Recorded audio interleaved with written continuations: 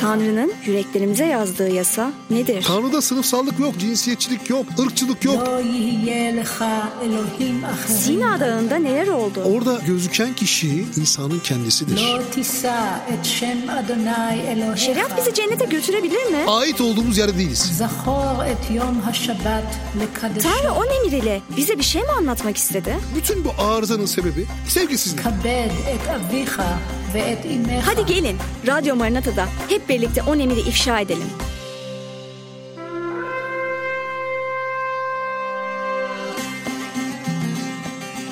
Değerli Radyo Maranata dinleyicileri, On Emir programıyla karşınızdayız. Ben Gizem ve konuğumuz Cem Erçin'le Musa'ya verilen On Emir yasasını inceliyoruz bildiğiniz gibi.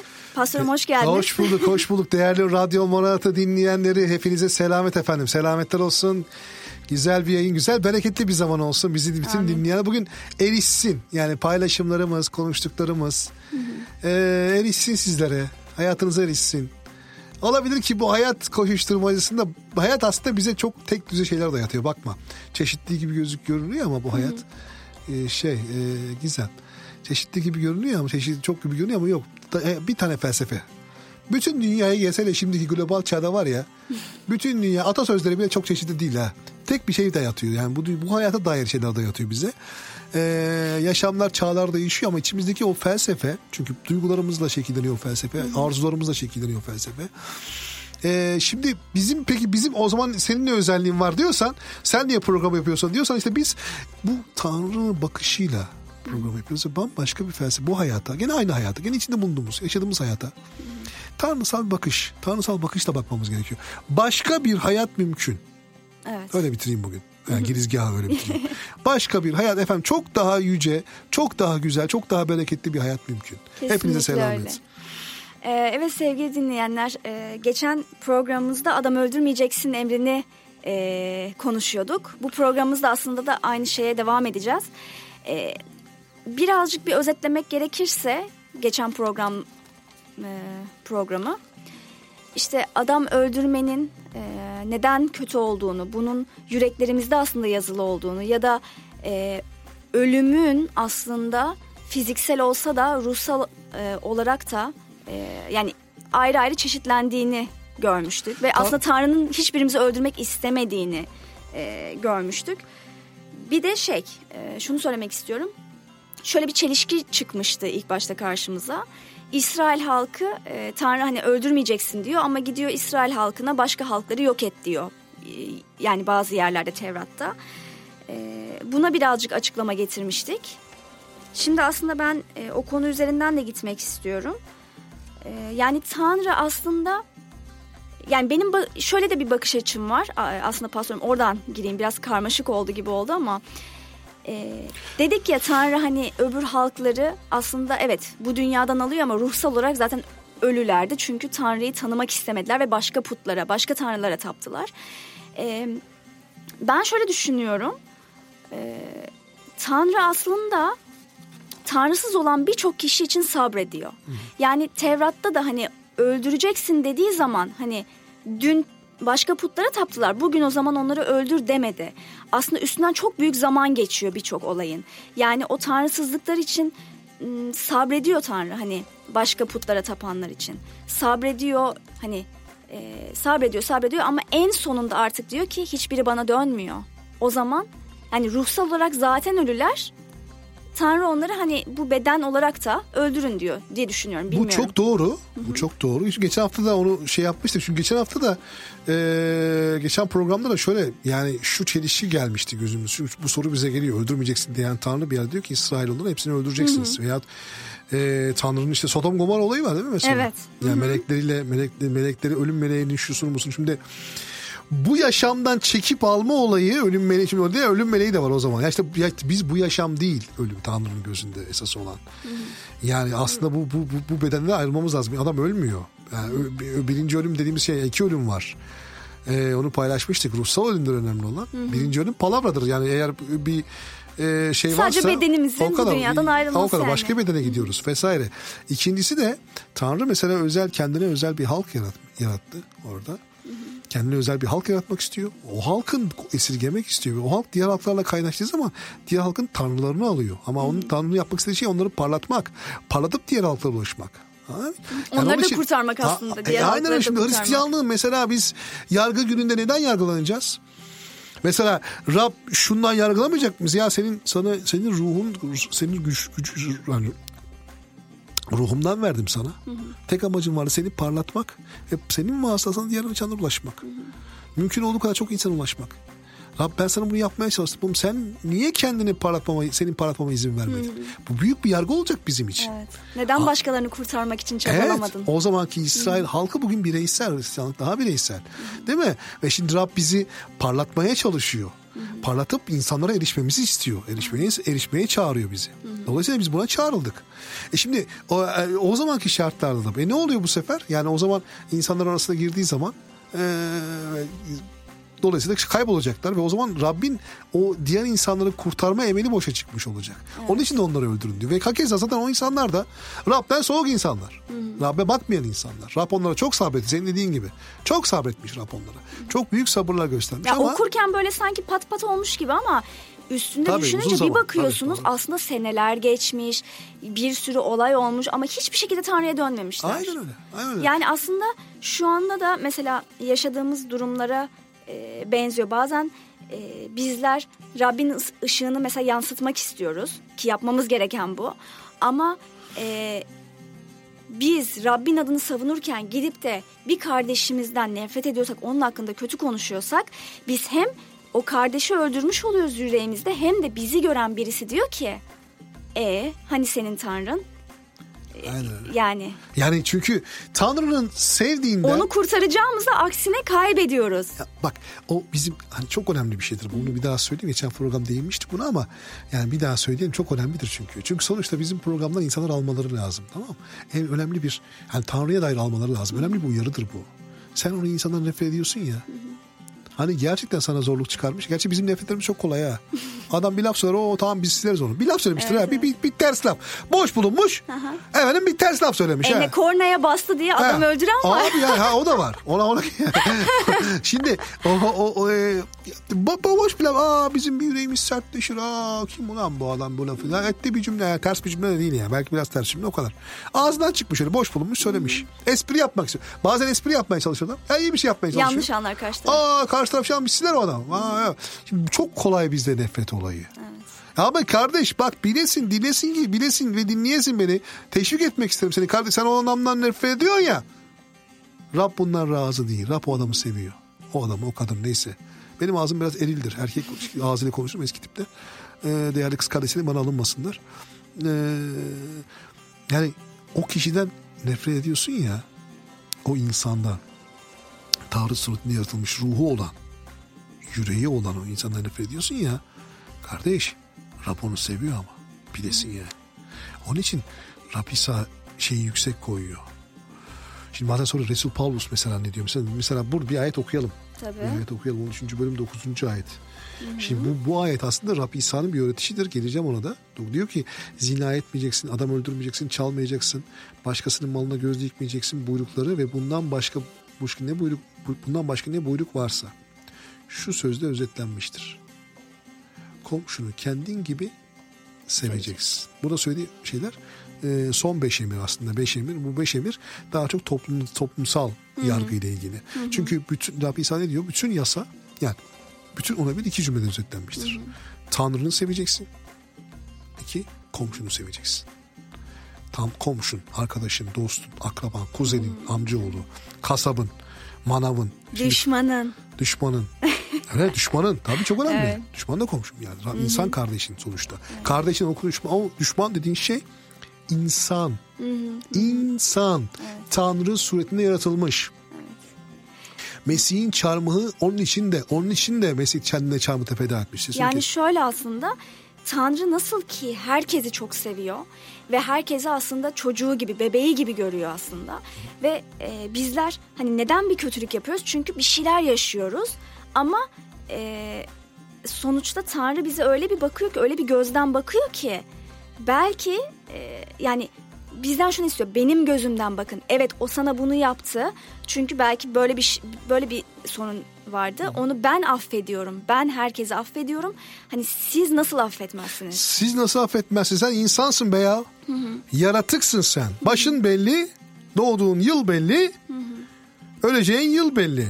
Yok olacağın yıl belli. Sen ben onu şimdi, nasıl öldürürsün yani? Ya ben şimdi mesela, bile. Ben 1975 kurasıyım. Amiyane tabir. Peki neredeydim ondan önce bu kadar zaman? Hiç yok. Olmayaydım ne olacak? Ne eksilecekti bu dünyada? Şimdi varım diye bana kim ne bu hakkım? Ben senet mi imzaladım Tanrı'yla olacağım diye? Ben mutlaka yaratılmalıyım. Ben mutlaka yaratılmalıydım. Yok ya. Yok öyle bir şey yani.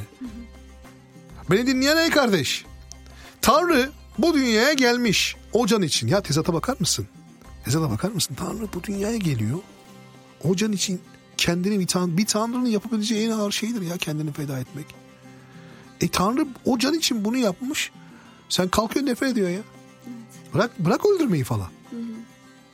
Doğrusu Rabbimiz doğru söylüyor. Zaten diyor öldürmüşsündür diyor, nefret ediyorsan zaten, çünkü zaten öldürmeye giden yol nefretten geçiyor. Önce bir nefret etmen lazım. Durup dururken ben seni öldüreyim diye öldürmüyorsun ki. Yani ağzımızdan çıkan sözler bile aslında karşı tarafı öldürebiliyor. Yani ağzımızdan hani yine İncil'de diyor ya, insanın ağzı yüreğinden taşanı söyler. Taşanı söyler, doğrudur. Yani biz neyle doluyoruz? Bizim yüreğimizde ne var? Neyle dolup taşıyoruz? Hani biz nefretle, kinle, öldürmeyle mi dolup taşıyoruz? Yoksa İsa Mesih'in lütfu ve ruhunu hissedip onunla dolup onun ruhu aracılığıyla mı yaşıyoruz? Ya bu çok önemli. Çok önemli. Yani bu çok önemli ve nefretimizi şimdi bu yasa, yani 2 yasa, komşunu sen seveceksin. Az önce sen bazen söylersin ya, Hristiyanlık zordur diye, gerçekten zordur. Ama ne zaman yapabiliyoruz biz bunu? Rabbin ruhuyla yapabiliyoruz. Komşumuzu ya da o insanı Rabbin gözüyle bakmamız için onun ruhsal itmesine ihtiyacımız var. Evet. Anlatabiliyor muyum? Bu çok önemli. Onun ruhsal itmesine ihtiyacımız var. O zaman bunu daha önce söyledim. 10 emir. Ya biz bak, şunu yaparsak olmaz. Şunu öğretmiyor Hristiyanlık. Sevmek için kendini zorla. Abi sen şimdi içini yiyor. Anladın, içini yiyor.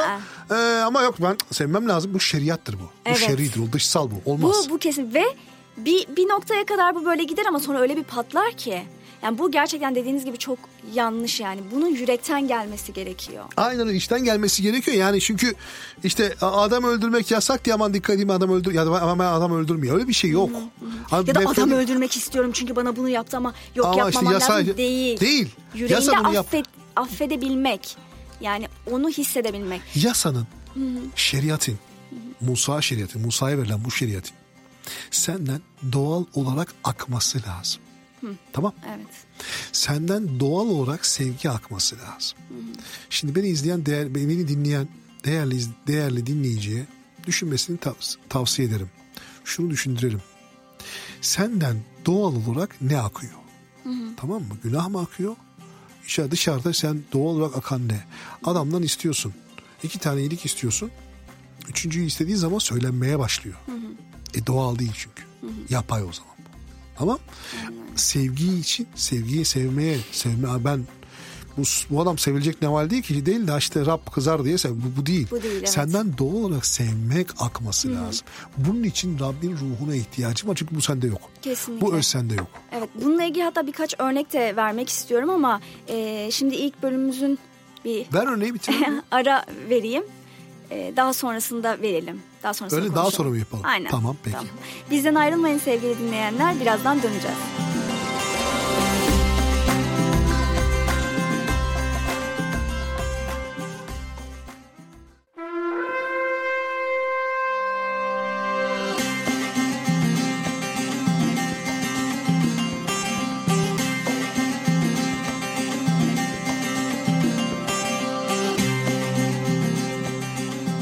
Sevgili Radyo Maranatha dinleyicileri, kısacık bir aradan sonra tekrar sizlerleyiz.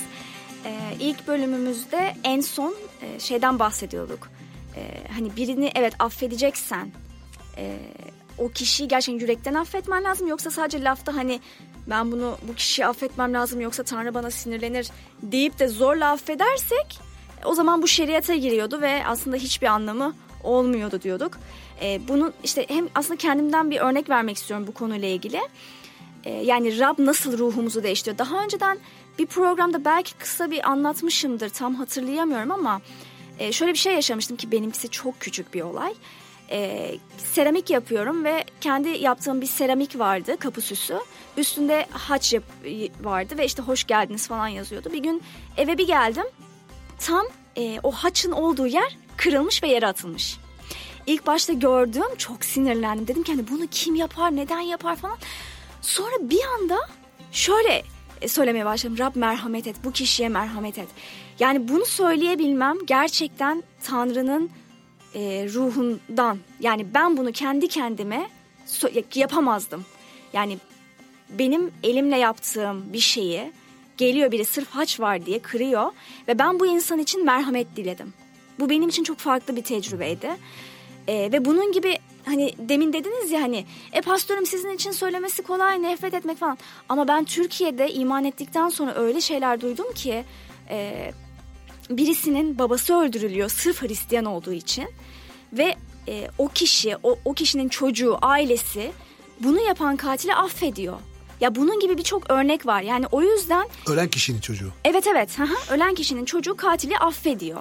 Ve bunu gerçekten yürekten yapıyor. Çünkü o kişiyi tanıdıkça bunu anlıyorsunuz. Hani belki evet bazıları inanmaz ama yok, yani bunu ben kendim... Tilman Keske 2007'de işte evet, öldürüldüğü zaman... o örneği vermek istemiştim. Aynen. Eşi söyleyeyim, Suzan Keske çok değerli bir Allah kadınıdır. Çok değerli bir insandır yani. Çıktı ve bağışladığını söyledi. Evet. Bağışladığını çok büyük bir söyledi, şey. bu kadar. Ya da Hrant Dink'in eşi. Yani öyle. Şimdi bak bu dünya Keldink. Bu dünya değil asıl olan ya. Ya bu dünya değil kardeş. Ya bunu artık anlayalım. Bu dünya değil asıl olan. Şimdi biz hep gördüğümüz bu dünyaya göre, yani ben şey değilim. Tabii ki her ülkenin, yani çok şeye girmem.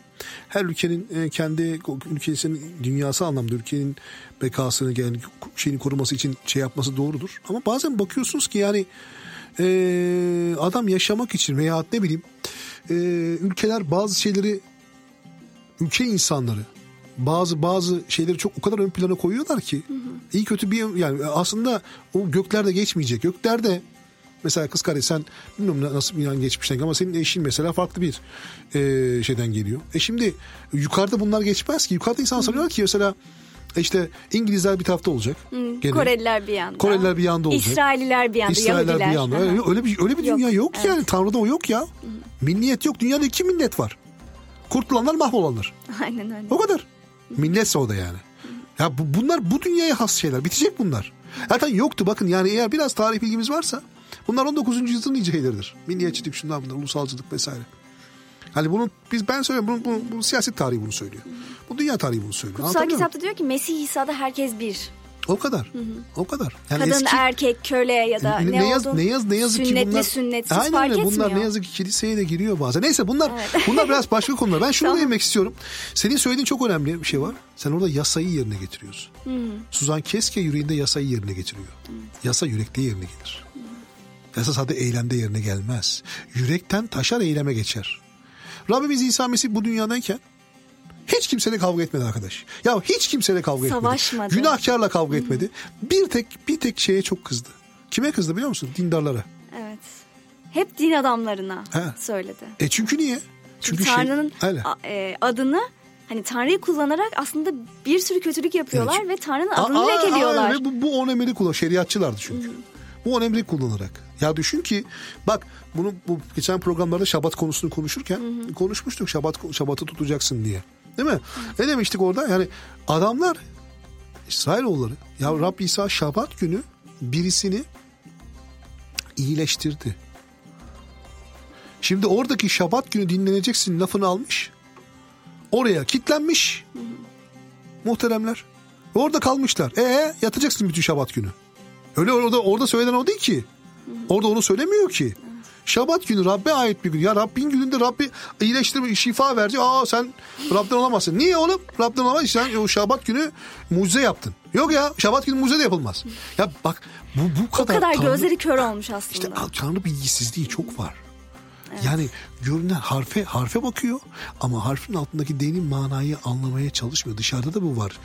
Günümüzde o kadar çok var ki. Şimdi çok örnek var aklımda ama. Aynı şey var. Yani, ya adam vecibeyi yaptığı zaman vecibeyi yapana kadar Allah, vecibe bitiyor ya Allah. Yani olmaz ki öyle. Anlatabiliyor muyum? Ya bu şerri düşüncedir, şerri harekettir bu. Dolayısıyla yani bunu iyi anlamak lazım.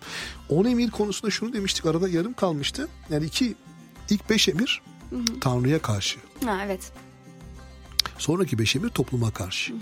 Onun için ne diyor Rabbim İsa? Tanrını seveceksin. Komşunu, arkadaşını, kardeşini kendin gibi seveceksin. Kendin gibi, kıstas koyuyor. Sevmek varsa uzaktan sevmek de, çiçeği de seversin. Kendin gibi seveceksin. Evet. Sevme derinliği, bak kıstasları hep yukarı çekiyor Rabbimiz İsa Mesih. Sana yapılmasını istemeyen bir şeyi başkasına da yapmayacaksın. Evet, o pasif olanı. Rabbi İsa şunu diyor. Sana nasıl davranılmasını istiyorsan sen git öyle davran. Evet. Bu aktif olanı. Anlatabiliyor muyum? Senin dediğin genel geçer ahlak kuralı. Ahlak bilim kuralı. Hristiyan ahlakı değil ama. Hristiyan ahlakı onu söylemez. Hristiyan ahlakı daha fazlasını söyler. Ha? Sana daha ileri götürür. O kadar. Daha zorlar. Sevilmek mi istiyorsun kardeşim? Seveceksin. Genel geçer ahlak bilim sevmek zorunda değilsin der.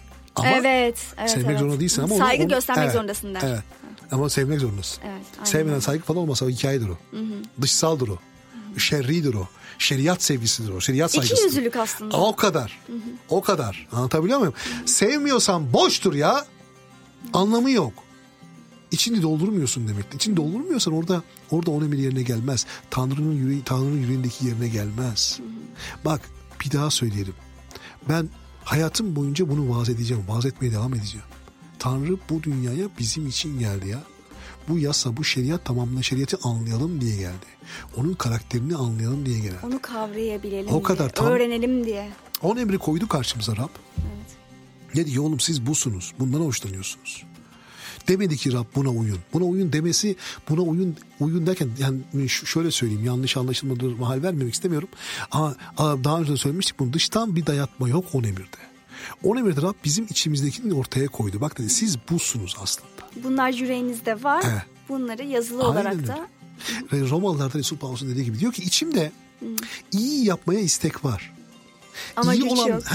İyi olandan zevk alıyorum diyor. İyi olandan zevk alıyorum. Tanrı'nın yasasından zevk alıyorum ama bedenimin azalarında, bedenimin üyelerinde başka bir yasa görüyorum diyor ya. Evet. Başka bir şey var diyor bedenimin üyelerinde. İçindekiyle çelişiyor. İçimdeki ne? İçimdeki Tanrı'nın yasası, 10 emirin yasası.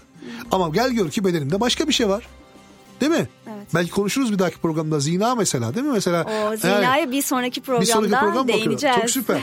O da çok iyi yakalamışım. Zor süper. bir konu. Zor bir konu. Konuşalım onu da. Hani bedenimde başka bir şey var. Bedenimde ama ben insanların birbirini sevmesinden hoşlanıyorum. Hangimiz bir insana fedakarlık yapınca, yüksek bir fedakarlık yapınca hangimiz etkilemez? Hepimiz etkiler ya. Tabii ki. Hepimiz etkiler. Ondan hoşlanıyoruz çünkü. Ondan zevk alıyoruz. Odur bizi etkileyen. Evet. Değil mi? Ama gel gör ki biz fedakarlık yaparken zor geliyor ya.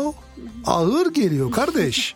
Ağır geliyor be ya. Ne zamana kadar ne zaman kutsal ruh sende geliyor, o zaman senden doğal olarak o iyilikler akmaya başlıyor. Martin Luther'in bir sözü var. Diyor ki Martin Luther, bu aslında Hristiyan öğretisinin, yani Resul Paulus'un ve mektuplarının Hristiyan öğretisinin şeyidir. Temel bir öğretisidir yani. Diyor ki iyilik yaparak iyi olamazsınız diyor. Bakın iyi anlayalım. İyilik yaparak iyi olamazsınız. Ama siz iyiyseniz, içte iyiyseniz sizden doğal olarak iyilik akar. Evet. Tamam? Yani bu yasa aslında bizim özümüzde bu var. Bizim özümüzde olan şey, olan bu var ama özümüzde bu varken üzerine nefsimiz geldi. Ve nefsimiz özümüzdeki bu şeyi bastırıyor. Evet. Özgür değiliz. Kendi benliğimizin tutsaklığındayız. Ne zaman ki kutsal ruh geliyor, o bizdeki nefsi, bizdeki benlik diyoruz biz buna, benliği bastırıyor. Bastırınca o benliği içimizdeki özgür kalmaya başlıyor. Ve artık biz gerçekten özümüzde zevk aldığımız şeyi yapıyoruz. Ve İsa'nın lafı var ya, özgür olacaksınız. Gerçeği bileceksiniz. Gerçek sizi özgür kılar. Evet, aynen öyle. Gerçek sizi özgür kılacak. Evet. Yani özgürlüğe ihtiyacımız var. Özgürlük işte yasayı özgürken yerine getiriyorsun. Özgürleşince yasa yerine geliyor evet. sende. Yoksa olmuyor. Yoksa şeriat oluyor işte. Evet. Onu demeye çalışıyorum. Demek istediğim o. Yani o zaman şeriat oluyor. Ve şeriat ya o kadar büyük saçmalıklar oluyor ki şeriat geldiği zaman. Yahudiler mesela işte İsa onlara kızıyordu. İşte köşe başlarında dua ediyorlar. Oruç tutuyorlar ama yüreklerinde Tanrı sevgisi yok. Herkesi öldürüyorlar aslında çünkü. Aynen öyle. Başka bir şey daha var mesela. Kültürleştiriyorlar mesela, değil mi? Kültür oluyor. Evet. Ne diyor Rabbi İsa? Diyor ki ananelerinizle, örfle. Şimdi biz ne yapar? Biz bu toplumda çok överiz kültürü. İşte bizim ananelerimiz, örflerimiz, kültürümüz, geleneklerimiz. Evet. Biz sorduk mu ya, bir düşündük mü ya? Tanrı bunlardan razı mı bakalım aslında? Acayip gelenekler var abi bizde. Evet. Başlık parasından tut da. İnan ben bir film seyretmiştim, eski bir Türk filmi. Kız atın başına oksamış diye kız öldürüyorlardı kızı ya. Hoş değil mi ya? Eski. Bu da anane, bu da örf. Ne olacak şimdi? Demek ki örf, anane her zaman doğru değil. Atalarımız da her zaman, hatta bence birçok zaman, tamam mı? Bence birçok zaman yanlış yaptılar.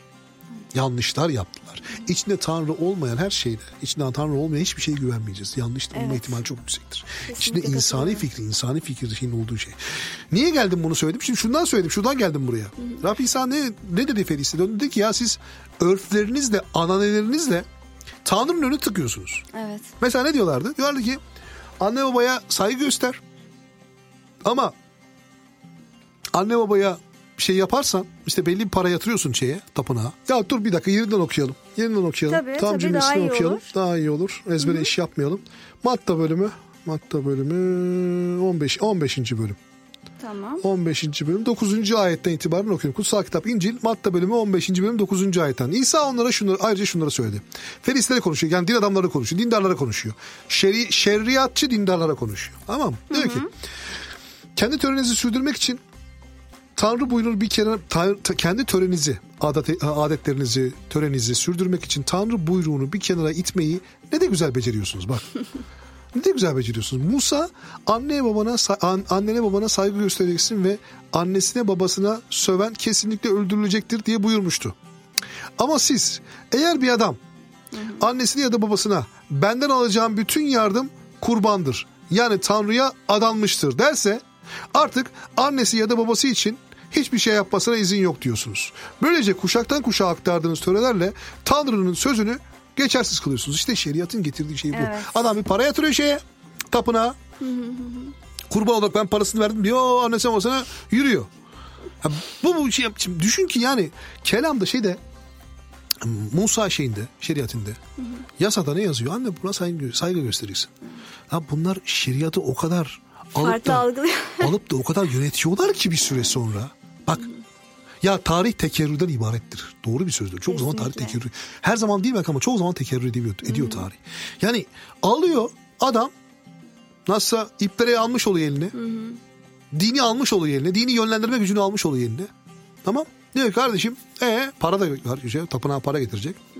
Tamam mı? Diyor ki sen benden olacağı bana olan şeyin hepsi ödenmiştir. O zaman artık içtihat belirliyormuşlar. Adamlar içtihat kim ne yapmışsa içtihat belirlemiş.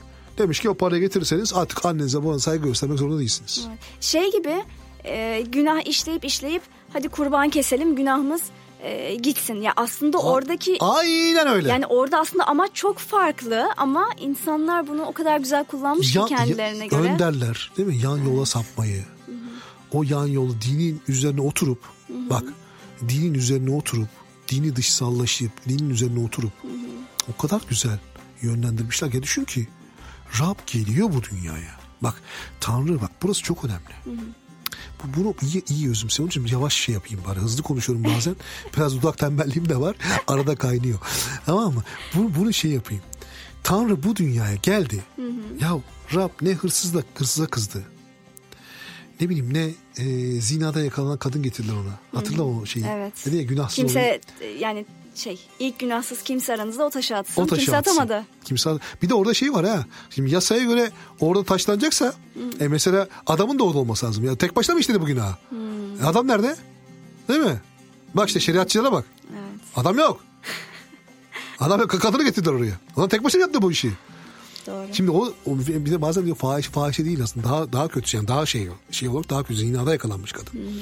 Şimdi çünkü sonuçta fahişelik bir yerde düşmüş kadın. Yani o zaman erkekler zorla kadını köleleştirip fahişe yapıyorlar. Yani o hiçbir kadın ben fahişe olayım hiç fahişelik yapmaz yani. Anlatabiliyor muyum? Ama zina farklı bir şey. Evet. Zina biraz da şeymiş. O konulara zaten biraz gelecek daha miyiz? Pardon. Aynen. Tamam. Bir sonraki programımızda değiniriz. Her neyse. Yani demem o ki yani o kadını getirdiler.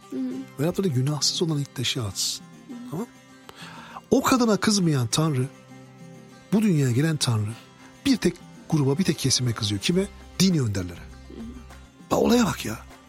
Bu adamlar yolda burada geziyorlar. Biz de Allah adamıyız. Biz Allah'la çalışıyoruz. Allah geldi. Allah'ın sözünü duyuruyoruz. Allah geldi. Hiç kimseye bir laf etmedi. Sabah akşam sizi fırçaladı. Ha?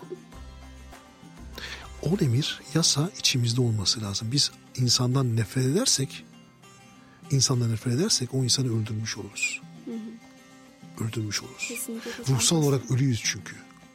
Şimdi ruhsal olarak ölüysen senin adam öldürme şeyin çoktur. Çünkü ruhsal olarak ölüsün. Niye? Zaten ruhsal olarak ölüysek zaten bir anlamı yok. Yani yasaya uymamız. Yasaya uyamazsın zaten. Önce ruhun dirilmesi lazım. Evet. Çünkü Tanrı'dan uzaksan ruhsal olarak ölüsün. Diyeyim ben burada bitireyim. Tamam pastörüm zaten zamanımızın da sonuna geldik. Sevgili Radyo Maranatha dinleyicileri güzel bir konuydu. Gerçekten uzun bir konuydu. Umarım siz de keyif almışsınızdır. Bitirmeden önce hatırlatmak istiyorum. Bütün soru ve görüşlerinizi bize soru@radyomaranatha.com adresinden iletebilirsiniz. Ayrıca sosyal medya hesaplarınız aracılığıyla da bize ulaşabilirsiniz. Radyo Maranatha yazmanız yeterli. YouTube üzerinden bizleri dinleyebilirsiniz. Canlı yayınlarımız oluyor. Teşekkür ediyorum pastörüm. Sizlere de teşekkür ediyorum sevgili dinleyenler. Hoşça kalın, sevgiyle kalın. Esen kalın, esen kalın.